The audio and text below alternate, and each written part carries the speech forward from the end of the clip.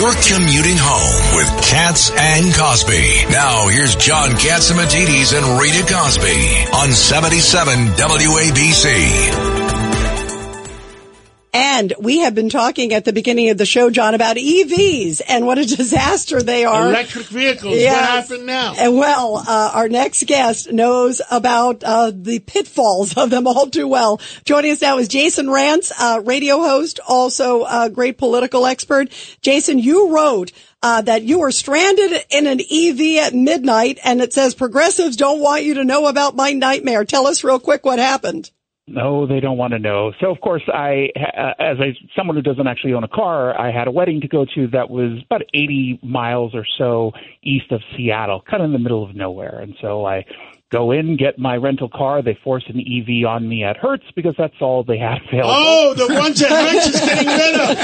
I instinctively knew that something wasn't going to go right. And so as I'm driving out there, I'm looking at the dashboard the entire time. It tells you how many more miles you can get on the battery. And at first it seemed like it would be fine, except apparently the EV batteries do not like hills. And so when you go up hills, it starts to deplete even quicker. And so by the time I actually got to the wedding, it basically said I had half the amount of miles available that I needed to get home. So I'm there during the ceremony and during the dinner and during all the speeches, panicked, looking on my phone, trying to find out where the nearest place is that I can plug in. And I thought I got lucky because there was one that was like a mile away, except it was just for Teslas, and I didn't have a Tesla without an adapter. It's not going to work. So the next closest one was 30 miles away. I had about 45 miles or so left on the car, so I was like, okay, I think I can easily make this. I couldn't. It turns out that, again, when you're going up hills, when it's very cold out, the battery dies even quicker. And just a pro tip, as I offered in my story, don't miss the exit you're supposed to get off of. When you do that, you end up really struggling. And, of course, because of where I was, it would be 2 miles to the next exit and then 2 miles back. I made it to the next exit where the car died. I literally was pulling off. The car died. About 5 minutes later, the lights went off, the heater went off. It was very cold, and it was just a total nightmare. I wrote about this mostly because we're obviously being pushed down this green revolution, particularly when it comes to EVs.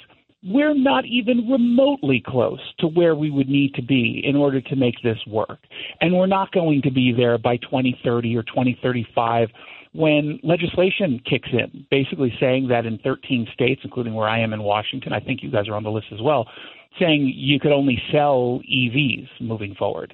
We're not close in any world to having that infrastructure be put in place. And by the time we actually get all the infrastructure put in place, my guess is the technology is going to change and we're going to have to update everything. I can't believe what a disaster. Jason, you also have a story for us about what's going on in Seattle? Yeah, just how bad it is there.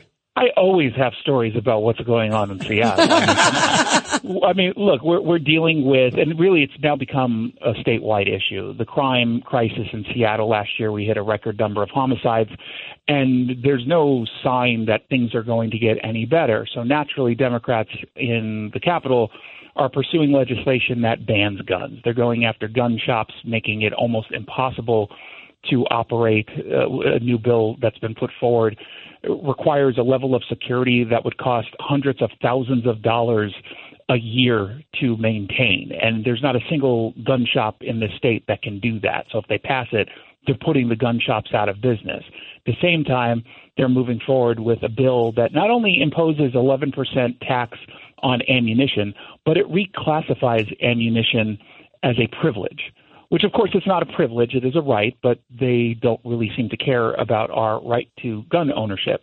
So crime is going up and our ability to protect ourselves going away. Doesn't seem like the best strategy. Well, they got to take your guns away. They got to take your guns away. So when the terrorists come in and they have submachine guns, you have nothing.